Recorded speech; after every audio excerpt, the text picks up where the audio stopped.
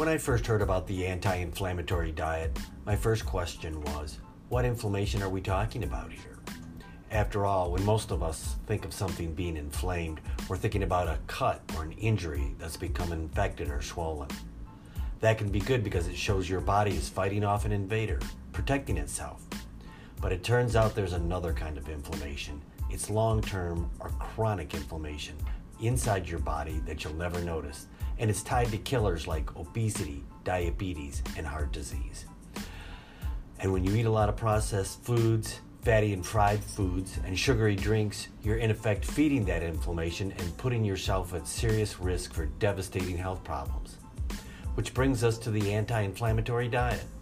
I'm Roland Wilkerson with Novant Health Healthy Headlines. Dietitian Andrea Hyatt will help explain what an anti-inflammatory diet is and how it's a lot simpler to understand and follow than the name might suggest.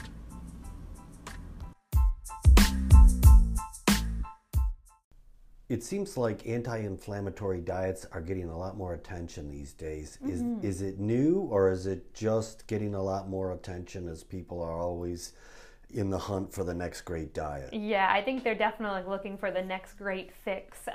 So the Mediterranean diet is a diet that is an anti-inflammatory diet. It's been around for a while. So a lot of these diets that are claiming to be anti-inflammatory are taking things from the Mediterranean diet. And what is for listeners, briefly, what is the Mediterranean diet? The Mediterranean diet, it looks at incorporating lean meats into our diet. So really having more of our fish, our lean chicken, our lean turkey, and limiting the red meats. Looking at more of using olive oils instead of butters or lard, looking at things like having more fruits and vegetables in our diets, healthy nuts and like omega-3s, things like that. And I have a handout for you too, so that this way you have it. So it's a really great way to help fight inflammation. Mediterranean diet was something that that kind of came across from the Mediterranean. So they looked at Italy and Spain and Greek and kind of looking at their cultures, and they noticed that people were living longer and having less conditions and disease states. And they said, well, what are they doing so right? But they were really eating a lot of different fish, eating things that have really nice, good oils for us, different nuts, different seeds and things like that. Limiting a lot of high-fat dairy products and cholesterol and things like that that could really raise inflammation in our diet. So is really an anti-inflammatory diet just a fancy name for the Mediterranean diet, which you'd probably recommend anyways? Yep. There's really no one diet that says, okay, well, this new diet is the anti-inflammatory diet. They really have pulled from that Mediterranean diet. There are things like if we were to follow a vegan diet or a vegetarian diet, they have components of that Mediterranean diet.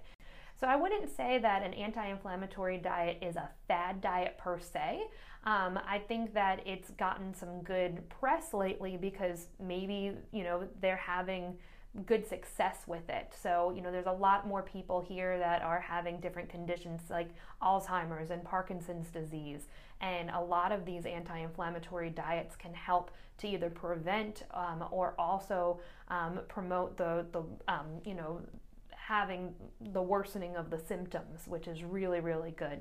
Same thing with heart disease. We're seeing a lot of great results with the anti-inflammatory diet or the Mediterranean diet with helping with heart disease and hypertension, diabetes. All of that is things that a lot of people have in the United States. So if they are switching towards it, then hey, they're listening to their doctors and they're following that Mediterranean diet. If they want to call it the anti-inflammatory diet, then sure, it will be almost exactly the same as a Mediterranean diet. Wow.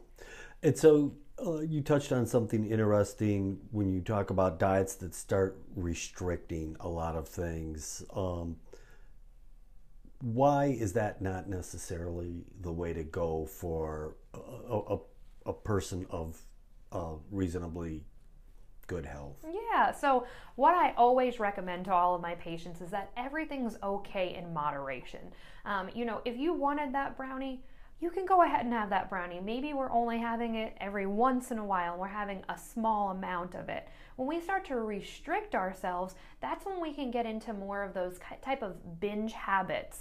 So we stay away from it, and then all of a sudden we just can't take it anymore. And instead of eating that small amount that was going to make us feel better, we're eating that whole batch of brownies. So I always say everything is okay in moderation. Also, when we start to restrict different spots in our diet, so say if we talked about the keto diet one of the previous times. With the keto diet, they restrict a lot of different areas, those carbohydrate foods. When we do that, we're missing out on key elements into our diet. So that can lead to different vitamin and mineral deficiencies over time. So the key is not to be restrictive, but to be mindful about your foods and your food choices. You talk about this all day long with patients. Why is a diet that restricts so many foods and can actually be tougher to live with than a diet of moderation? Why does that hold so much appeal for so many people? Because a lot of times it's more of a quick fix. So when you restrict something, most of the time you're going to lose weight. And then it actually feels like a diet. So, okay, well, I got to go on a diet. I'm restricting this, and this. So it's something that's more short-lived. So you're losing that weight, and once you lose that weight, usually we tend to go back to what we were doing before. When we start to think about things as a lifestyle change, that's what we really, really want to focus on. So everything in moderation is how we kind of talk about, because we don't want it to be something that is a quick fix. We don't want you to lose that 20 pounds in 2 months and then you're back to where you started, and you might gain that weight back or gain back even more than what you started with. Having the tools to learn how to eat the right way and the better way for you is what's going to help you in the long term. And what's a simple step if somebody wanted to just start taking a baby step toward a better lifestyle or a better diet? What's the first thing they could just start doing? That is a great question. I can think of a million.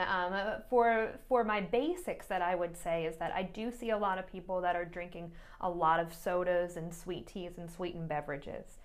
If you are able to cut those out and switch to water or Crystal Light or things like that, that can drastically reduce the amount of calories that you're taking in and can help to lead to weight loss. So that's usually my first thing that I kind of look at.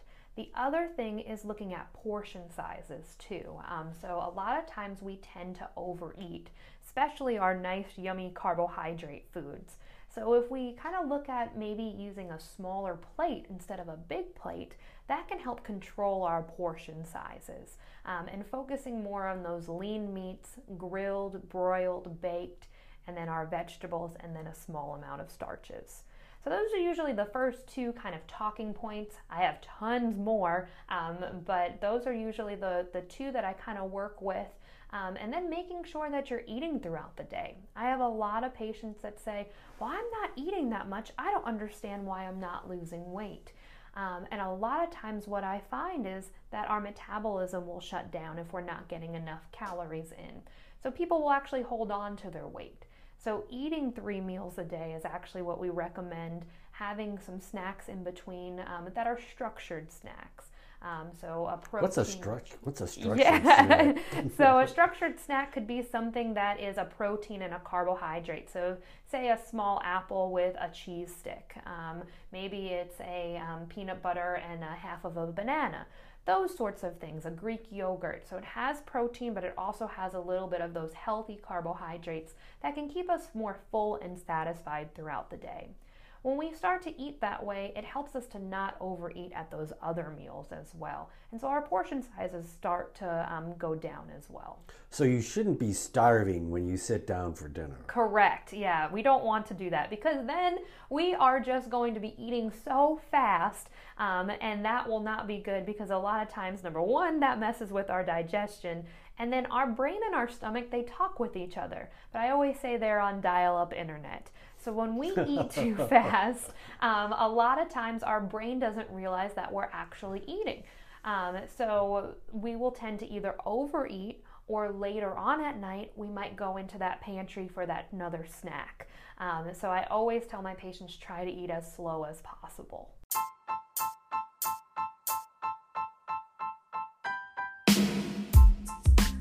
At Novant Health Healthy Headlines, we talk to providers from doctors to dietitians all day long. And I'm always struck by how consistent their message is. It's almost always okay to have that pizza night, enjoy that birthday cake or the holiday party. Just remember that moderation is the key. Crash diets and fad diets may work for a month or two, but they're not going to keep you where you want to be. Following a healthy diet, along with exercise, is the best bet for reaching your goal.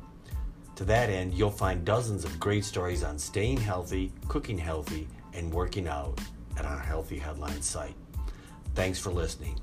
Don't forget to rate us, review us, and subscribe to this and all the Novant Health podcasts on Apple, Google, Spotify, or anywhere you choose to listen.